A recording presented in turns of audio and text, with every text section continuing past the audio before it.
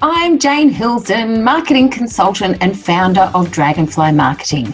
Welcome to this episode of the How to Do Marketing Show, a no-nonsense podcast about marketing for small business. It's our mission at Dragonfly Marketing to put marketing on the agenda for every small business in Australia. Why? Because we know that when marketing is done properly, it can help your business grow. The How to Do Marketing Show is a podcast just for you and your small business. Bursting with marketing insight and information, this show will be a fabulous resource to help you know all there is to know about the topic of marketing for small business. Do you have an e-commerce website, or are you thinking of building one? Maybe you are considering, transitioning from offline to online. Today we speak with ADMA award-winning digital marketer Megan Winter from Unstoppable E-commerce. Megan's superpower is creating awesome e-commerce websites, and she's passionate about helping purpose-driven, product-based businesses create wildly successful online stores. Megan shares some of her top tips for transitioning your offline store to an online store. She tells us what you need to do to create a wow-worthy website, and she also reveals which metrics and measurements that small businesses should be monitoring regularly to ensure their e-commerce site is performing. So let's kick off.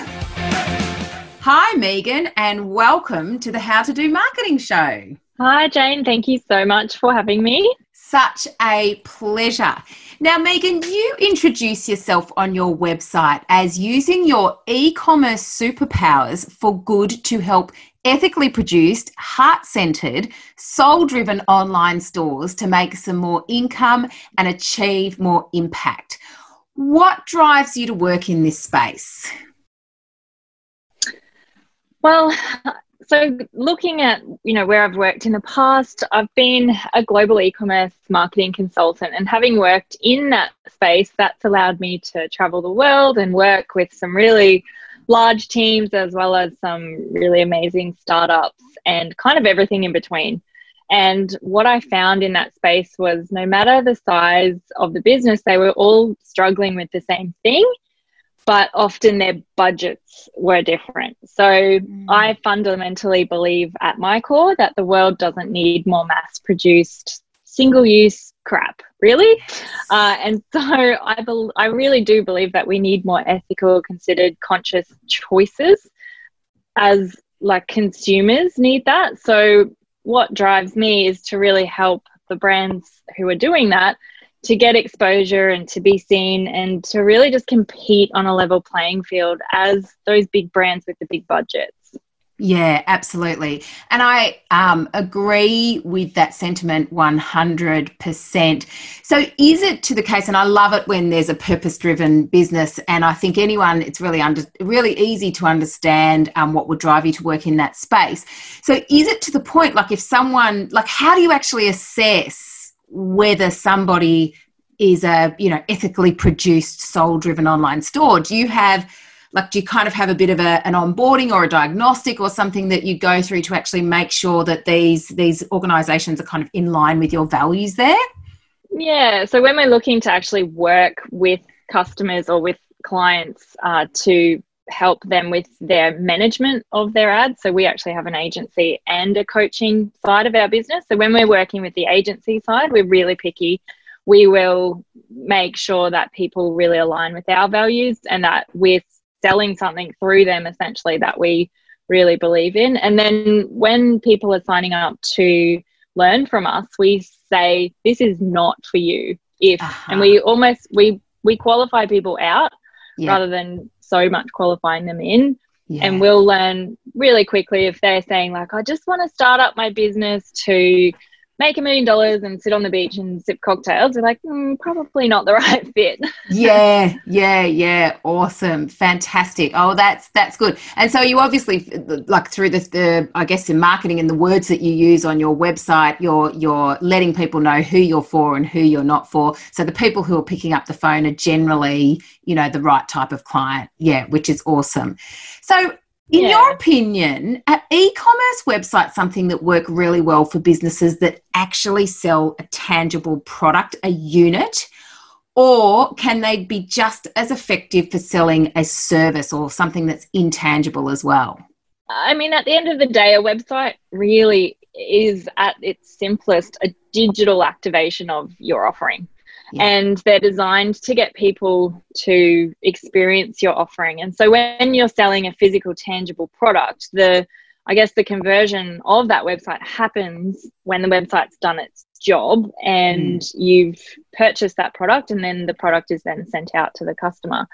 When it's a service-based business, for example, the end of that transaction or the conversion could happen when somebody picks up the phone, or when, you know, a call is booked, or whatever the desired outcome is. So when we're talking e-commerce, it's just electronic commerce, really. Yeah. And a website just needs to replicate what you're doing offline anyway. So it can be a website can be a simple brochure, or take the customers right through the journey and they're not even talking to a real person at all. Yeah, yeah. And do you think, like, when it comes to consumers purchasing, do you actually think that people are more comfortable, in your experience, do you think it's easier for people to get their head around like a transaction if it is like a tangible thing that gets posted to them in the mail?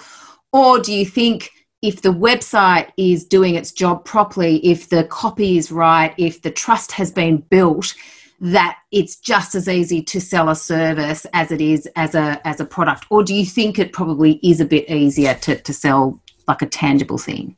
I think it comes down to the value and how the value is communicated, really. We sell, so our program is like close to $2,000, and we sell that online. People don't need to talk to us to buy our product or our service. So if we're looking to work with a customer, we will pick up the phone, more so to just qualify them. Yeah. But it's more about what you get. So when an e-commerce website, when a customer is purchasing through an e-commerce website, they're physically getting a product being sent to them. But if you're meeting their need with the service you offer, then that's still an easy transaction if you're communicating the value through the website in a way that they can then make that purchase. Yeah, 100%. Okay, so the COVID pandemic has, of course, caused a lot of disruption to many businesses. And as a result of the social distancing restrictions and changing lifestyle and work habits, etc., there are many businesses that are diversifying their distribution and starting to sell online. Now, imagine that this is quite a hefty process for some small businesses to navigate. Can you share some advice around the best way small businesses can do this? The first thing really is to choose a platform that works for you. So we recommend Shopify usually, not 9 times out of 10, because it is user-friendly and it'll integrate nicely and it'll scale with you as you grow. And the second thing, or I would say the second most important thing, is to replicate your offline experience online. So if you've had a bricks and mortar store before, people can walk through the door and they use all of their senses to really get a gauge on, you know, what your store is like and what your products are like, and they can pick them up and try them and touch them and smell them and taste them and whatever else. Yeah. But when people are shopping online, you really just have what you give them through the computer screen. Yeah. So it's so important to replicate as much as that offline experience through the computer screen. Yeah. So providing amazing images, like images are one of the most important things, because, you know, we translate images 60,000 times faster than the written word, and headlines and descriptions and all of the elements. But really all you're trying to do is just replicate that amazing experience that people have offline and bring it online. Yeah, that makes a lot of sense. So you mentioned the Shopify platform. Is the Shopify platform something that's that can be used for both products and services? Like, do service providers use Shopify as well, or is there a better platform if people are selling services online? It's a really good question, actually, because for our own business. So we are more a service-based business that help product-based entrepreneurs sell on their store. So for our own e-commerce stores and for our students and clients, we recommend that they use Shopify because it's more of an e-commerce platform. But then for ourselves, we use WordPress. Right. Yes, I'm a big WordPress fan as well, and have used that for years. And in fact, listeners would have just heard an episode that we did with a WordPress developer, I think just last week. So you can always navigate back to that episode if you want to find out a little bit more about what WordPress sites are capable of.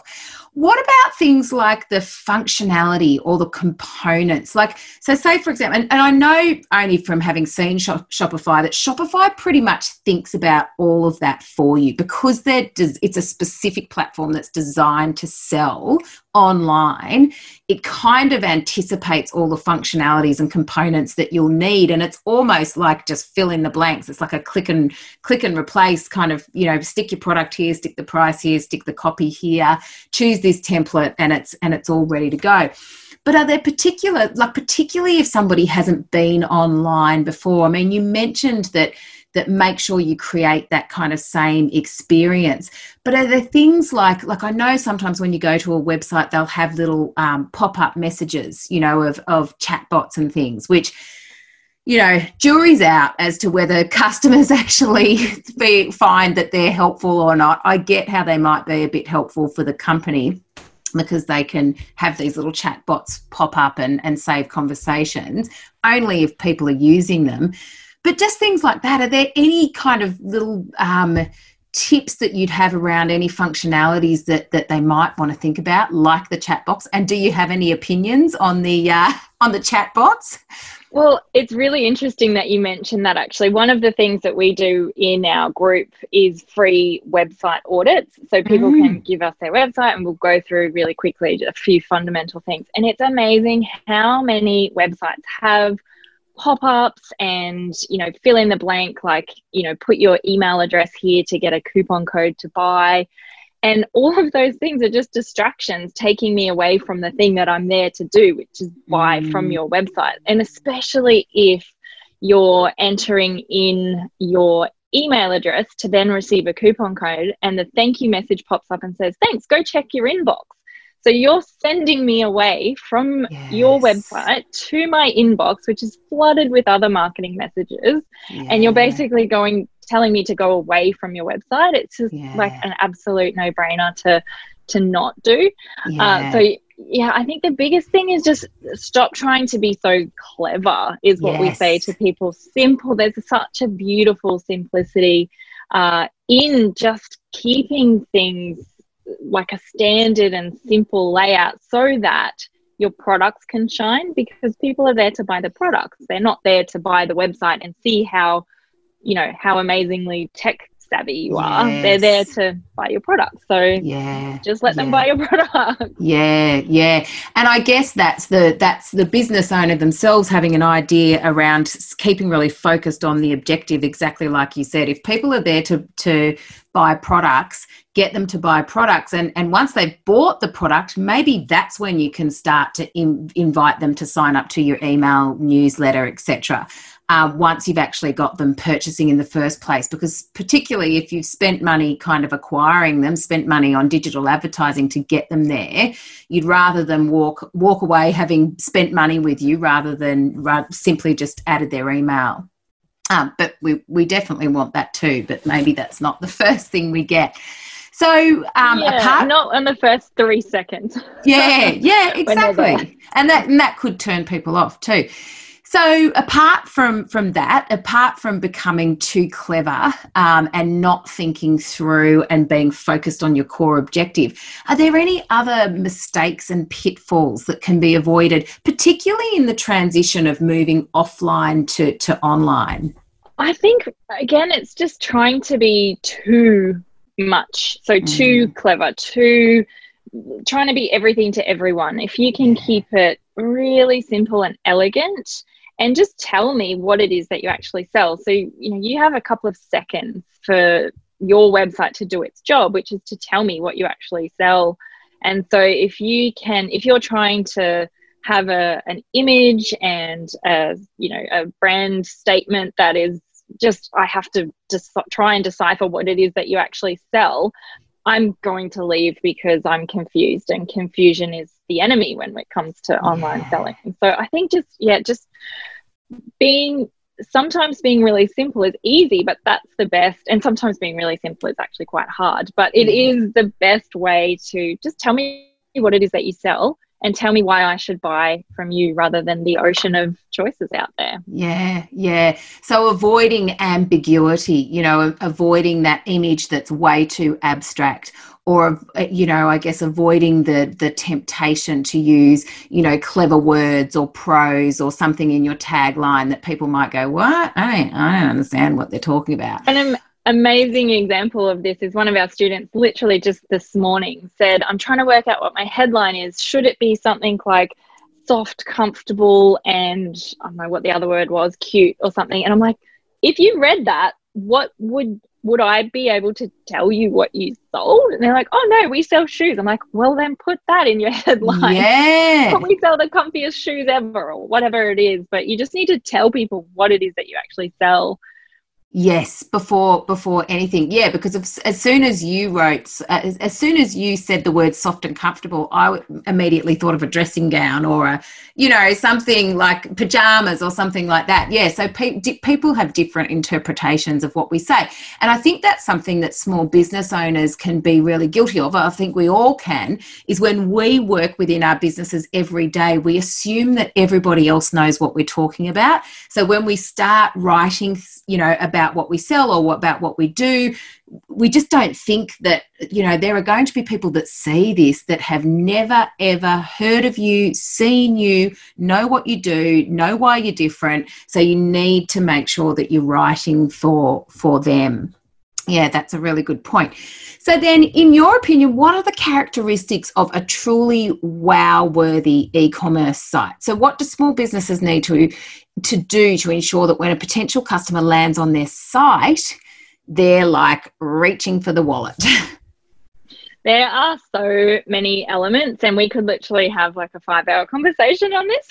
Nice. There's some on-site things that you need to be really, simple and clear, and tell me what it is that you're selling and why I should buy from you on your site. And then there's some things in the background that it needs to be fast loading and mobile friendly. But there's literally so many elements that a website needs to have, and it can be actually very overwhelming to know where to start. So I've actually developed a test when I was working as a global marketing consultant, and I used to work in large teams.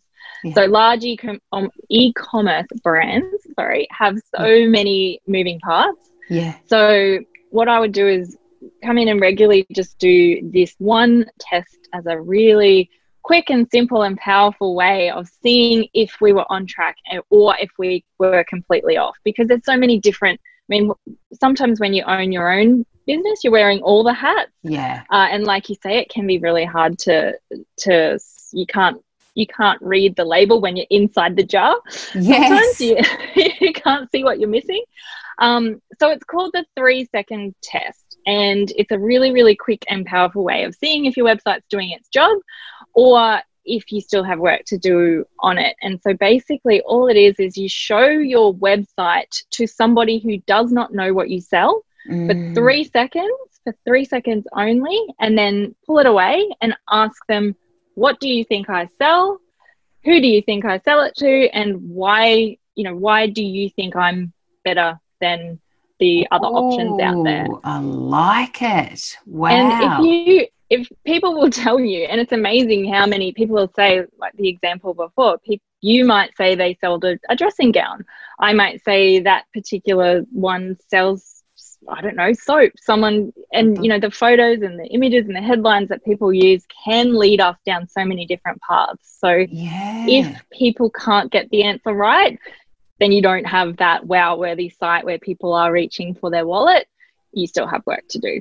Yeah, yeah. And I guess the people that you choose to show it to, like you'd almost want to make sure that they don't have too much context with you as well. Because if they know, say, for example, if I was to go and do it, if they know that I already know that I do marketing, they're going to be looking for the signs of doing marketing. So it's probably best just to go up to some strangers, and not in the street. I mean, you can, but maybe at your next networking event, or, you know, if you're part of a business group or whatever, where you haven't really kind of met the people there, that's such a good idea. And it's quick and it's simple. You know, no one has to, that's not hard to do. It might return some confronting results. Like if people are saying, you know, I have no idea what you do, or, you know, I think you do this.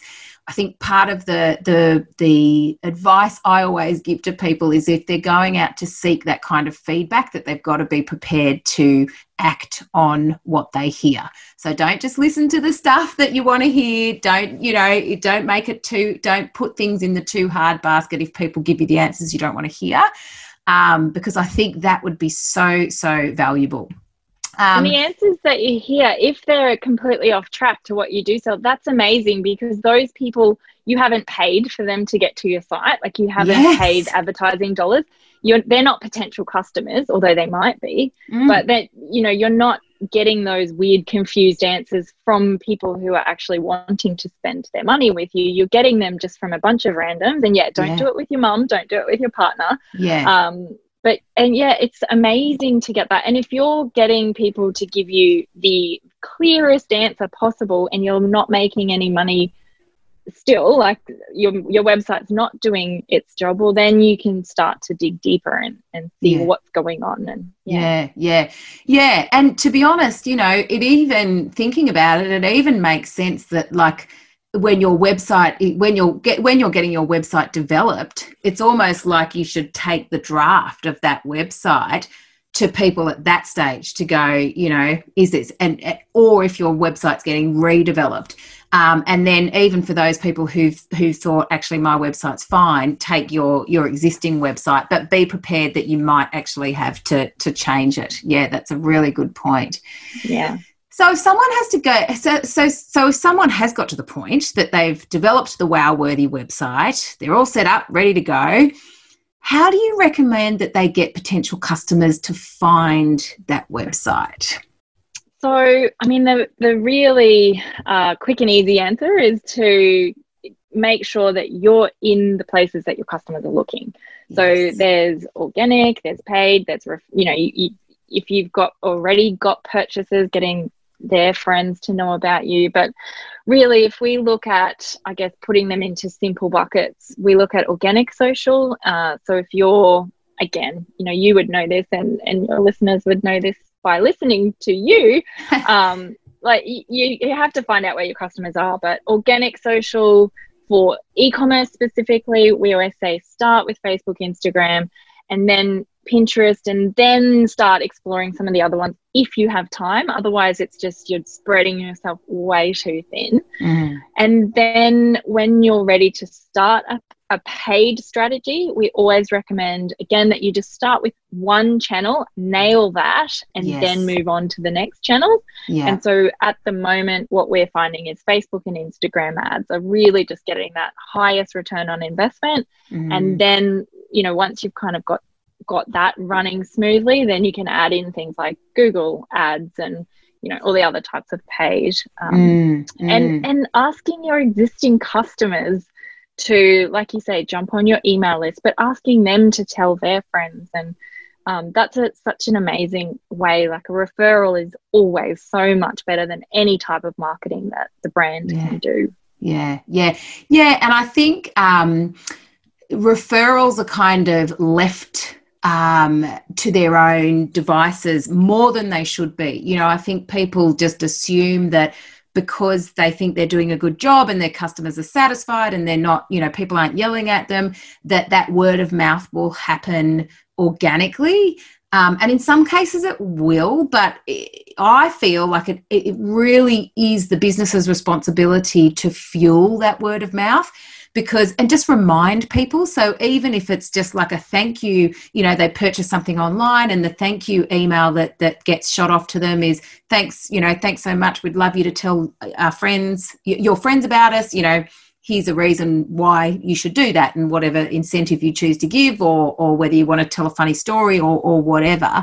But don't be afraid to ask for those word of mouth referrals, because people don't necessarily think of them. You know, when you put yourself in the customer's shoes, people are thinking of themselves. They've gone to your website, they've purchased the dress, and they're high-fiving themselves. They're not necessarily thinking, oh, and how about I do this business a favour by going and emailing all my friends and family. You make that easy for them. I absolutely agree. Like, nobody thinks about your business as much as you do. Like, once they've finished that transaction, they're not thinking about you. You're still thinking about you, but they're on to the next million things that they have to do. So just a little reminder is such a good way of just keeping that momentum going. Yeah. And look, they don't owe you anything as a business. You know, you've delivered on their transaction.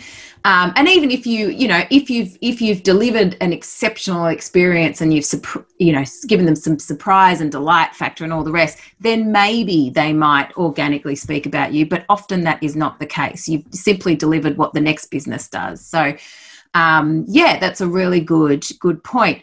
So, Christmas is approaching, hard to believe. Are there any strategies or approaches that small business owners need to think about to prepare their online store and marketing campaigns for this season? I know, I feel like we were just wrapping up Christmas shopping like 2 seconds ago.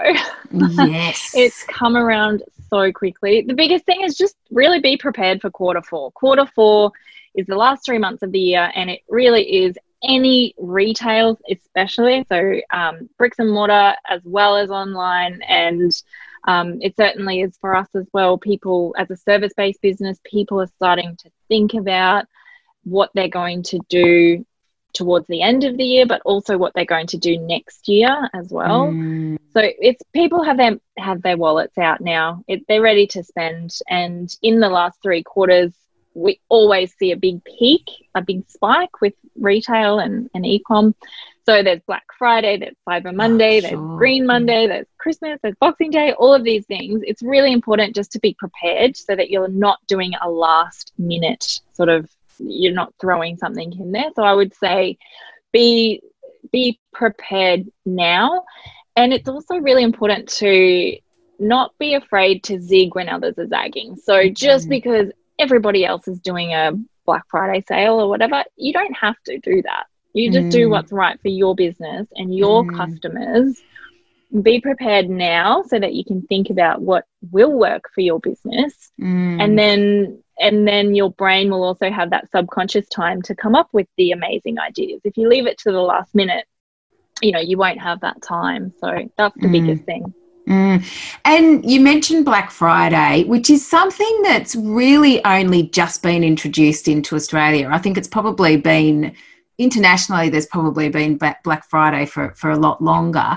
It is quite close to Christmas. And I know I've spoken to a few people in retail who have said that it's quite fundamentally changed the landscape of how people purchase in that quarter four period. Have you noticed, when did Black Friday become a thing? Was it kind of 2 or 3 years ago? Or has it been around for longer than that? Oh, it's been around for a long time, but I blame marketers for it. Marketers will we will literally create a reason to market at anything. So the day before Black Friday traditionally it started in the States, and the day before Black Friday is Thanksgiving. So that's kind of traditionally when people will start thinking about Christmas shopping. So then Black Friday was created to come off the back of that. And it really just kicks off the Christmas festive season. So we've got Black Friday, and then, which is the last, I always have to look up the date, but it's the last Friday of November basically. Right. And then you've got the 2 days in between, which is the Cyber weekend, and then you've got Cyber Monday, which is the following Monday.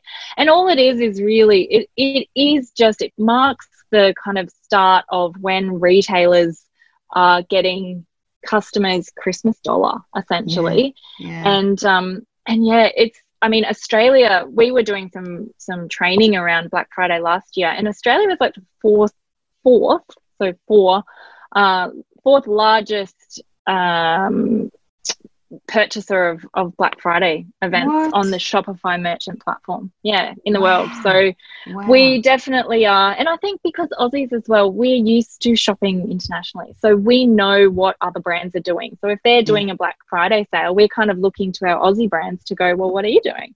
Yes. Yeah. And do you think it's better to kind of be in the spirit with everybody and leverage that time? Because I know like last Black Friday, it was probably the one that I was the most engaged with, but I was like, I was kind of looking out for stuff. So I was like, oh, good. All the brands that I usually shop with, I wonder if they're doing it.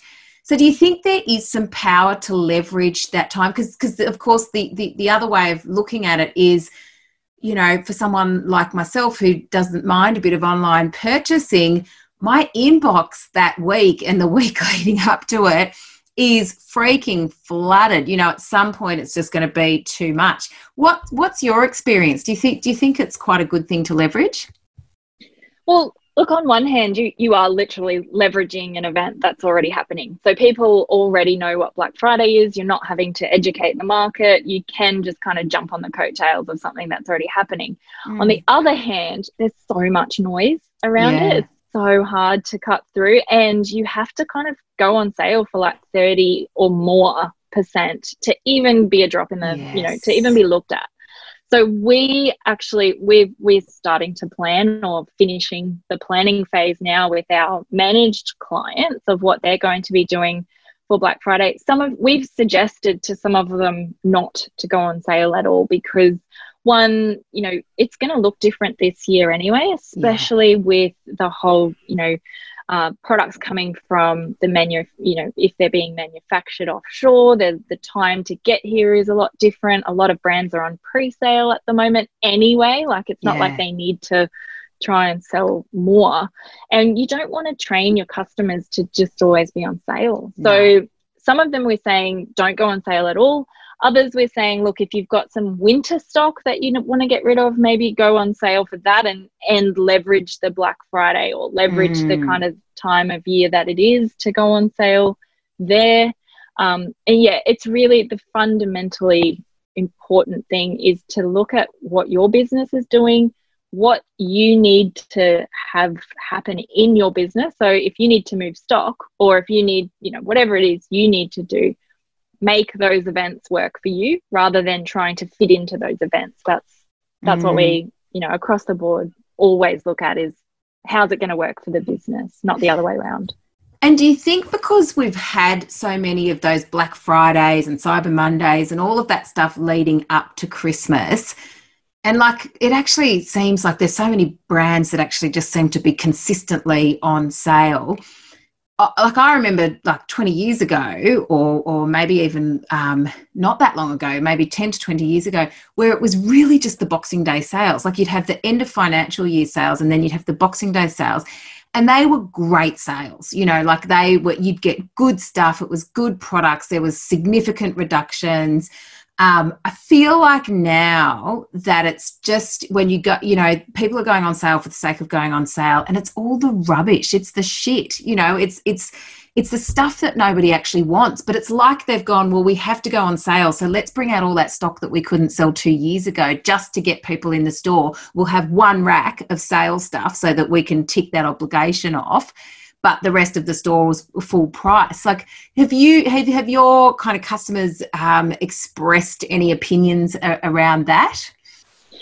Look, I think it has been a bit of a disservice that we as a collective marketers have done for ourselves, because like when you do start to do things differently, so if people are going on sale on Boxing Day, then go on sale at the end of financial year. And so then you're zigging when everyone else is zagging. Then everybody else starts to do that. So then you need to do something else, and then you need to do something else. And then all of a sudden, you know, what's the point of difference anymore? So some of our best, when we're looking at, you know, what our clients who are consistently getting amazing results, like when we publish our case studies to our peers often they don't even believe the return on investment that we're getting, like 30 times ROAS, which is return on ad spend, across the board.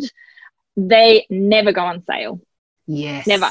And excellent. So we just always say, don't devalue your brand. You don't need to go on sale. You can do things like, free gift with purchase, or you can have some things on sale if you need to, get rid of stock. But like you said, people kind of, they know that's coming. So yeah. No, I think that's excellent advice, and it's certainly advice that we give to our clients as well. In that space, just like sales and going on sale and having consistent promotions, it's generally a race to the bottom, and you certainly don't want to be the winner of that race. Absolutely. That's so not true. a race that you want to win. And I know that there's some fashion brands that I used to I still shop with quite regularly. And for me, I'm in the psyche now that I never feel like I want to purchase anything at full price, because I know that there's always an opportunity to purchase from them on sale. And even though as a marketer, I go, I'm sure they just priced that into their model. Like, I'm sure they've just priced everything at their on sale price. And then, if you're a fool and you buy it outside of the on sale period, then they get extra cream on top. But for me, I feel like I don't have that same kind of post-purchase excitement if I've purchased something on sale. So if I see something, I think, well, I'll just wait for that to go on sale. Why would I buy it now? I'll wait for it to go on sale. So yeah, it's certainly a very, very dangerous and slippery slide. So what about with measurement? When it comes to measuring the effectiveness of an e-commerce website, I imagine there's lots of metrics that you can look at, but in the interest of keeping it simple and looking for kind of the key metrics that can tell you if it is effective, what do you look for? You are so correct in the fact that you could literally spend all day tracking and measuring everything. Like, there's so many things that you can track and measure, and just because you can, it doesn't mean you should. So at the end of the day, you really need to work out, like, are you making a profit, or is this a hobby that might be fun or might actually not be that fun? So that's the number one thing, is to work out if you're making a profit. And then there's really only 3 ways that we look at to sell more on your online store. So the first thing is to increase your conversion rate, like increase the amount of sales that you are making from people that are coming to your website already. The second thing is to increase your average order value, so increase the amount that they're spending with you. And then the third thing is to get more people to your website, so increase traffic. So we really just want to track and measure kind of no more than 10 metrics consistently, so that you have a really simple scorecard dashboard to glance at and see if your business is on the right track or not. And if you're off track, then you can dig deeper and see where the problem is. So we really just look at conversion rate, cost per acquisition, abandoned cart rate, repeat customer rate, and then you work out what is important for you. So you don't want to, if you can measure 5 to 10 things and just look at them consistently and know if something's up and something's down, then you can get a really good gauge of being on the right track or not. It's kind of like the 3-second test. You can just instantly see this is working or this is not, and then you can dig deeper. Yeah, that makes a lot of sense. Yeah, and I like those metrics too. Okay, so let's find out a little bit about your business, Unstoppable E-commerce, and how do you actually help small businesses drive these online sales consistently, and how do you help them achieve some of those measurements that you've just spoken about: conversion, more customers, increased amounts of sales from customers, etc.? So we run a boutique Facebook ads agency, and we very intentionally only work with a small number of clients in the agency. So at the moment, we're fully booked up for a couple of months in advance. We've got a wait list for people to work with us on that side. And the reason for that is, one, we always want to make sure that our customers are getting the personal touch from us. And we don't want to spend our time managing a team. We want to spend our time managing our clients' success, really. And what we found was that by doing that and by working with clients, there was a lot of other brands, which is kind of loops back to the original kind of intention as to why I do what I do, is that there's a lot of businesses who don't have the budget to work with us or to work with any good e-commerce marketer, I guess. So we have designed and developed an online program so that small and emerging and businesses who want to scale can learn how to sell more on their online store themselves, and that's called Ecom Igniter. And so they learn how to do it through all of our pre-recorded training, but then we also have a lot of hands-on support, which is the most important thing. Like, people need to be able to ask questions and to get that, you know, to come to us with questions about specific things that they've seen, and that's been our magic. I guess like our sweet spot is to do for the agency and then teach, and then kind of they have this beautiful, I guess, relationship where we're learning and teaching and, you know, have our hands in the trenches as well as, you know, teaching at, you know, literally day to day. So because this stuff changes literally day to day. Like, it really is such a fast-paced, ever-changing environment. So that's really important to kind of stay on top of that knowledge and stay hands-on, because I know, like, even sometimes I feel like if I'm like a week between visiting the Facebook ads platform, you know, I feel like I'll go there a week later and go, oh my gosh, this has moved, that's no longer there, this has moved from this column to this column, they've added this. It seems to be changing all the time. Not to put any small businesses off. It's generally, I think the beauty of all of this, even though it does change, it's fairly intuitive, or I find it intuitive. And once you kind of know the basics and once you kind of understand the principles of the platform, even if they do have an update, you know, you can pretty much work out, you know, what you're doing easily enough. Would you agree? Yeah, I mean, the fundamentals of marketing have never changed. They're still the same, you know, the right message to the right people at the right time with the right offer. And that's all marketing ever has been, and probably all that it ever will be. And then Facebook ads themselves are just a tool to do that.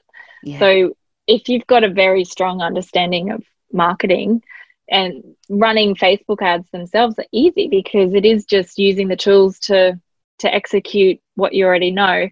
If you don't have that solid understanding of marketing, it can be a little bit more difficult, because you're kind of trying to learn two schools of thought.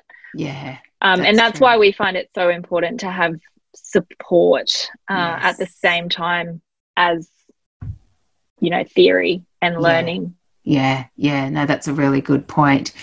So if our listeners want to get in touch with you or connect with you personally, how are they best to find you, Megan? So the best place to get in touch with me personally would be Instagram at Megan Winter, Megan Winter, like the season. And we're also Unstoppable Ecom on all the platforms as well. Awesome. Fantastic. Well, thank you so much for that chat, Megan. I really feel like I've been immersed into the world of e-commerce, and I'm going to be looking at all of the Black Friday and the activity coming into the Christmas season with a little bit more nous. I feel like I will be after this chat. So thank you for sharing all of those great tips with us. Once you know what all the e-commerce marketers are up to, you kind of look at everything a little bit differently now. But thank you so much, Jane, for having me. It's been so fun chatting with you. No problems at all. Thanks, Megan. Thank you. Well, there wraps up some more fantastic tips from another awesome marketer. Love it. Hey, if you're really enjoying these episodes and feel like they are helping you become a better marketer, head into your podcast app and hit the subscribe button. That way, you will not miss an episode, and the marketing goodness will just keep flowing in week on week. You can also subscribe to our weekly small business marketing tips at dragonflymarketing.com.au. And hey, if you're on Facebook and love yourself a group and a community, head on into Facebook, search for the How to Do Marketing group and request access to join. We'd love to see you there. So until next time, happy marketing. You've been listening to another Morgan Media production.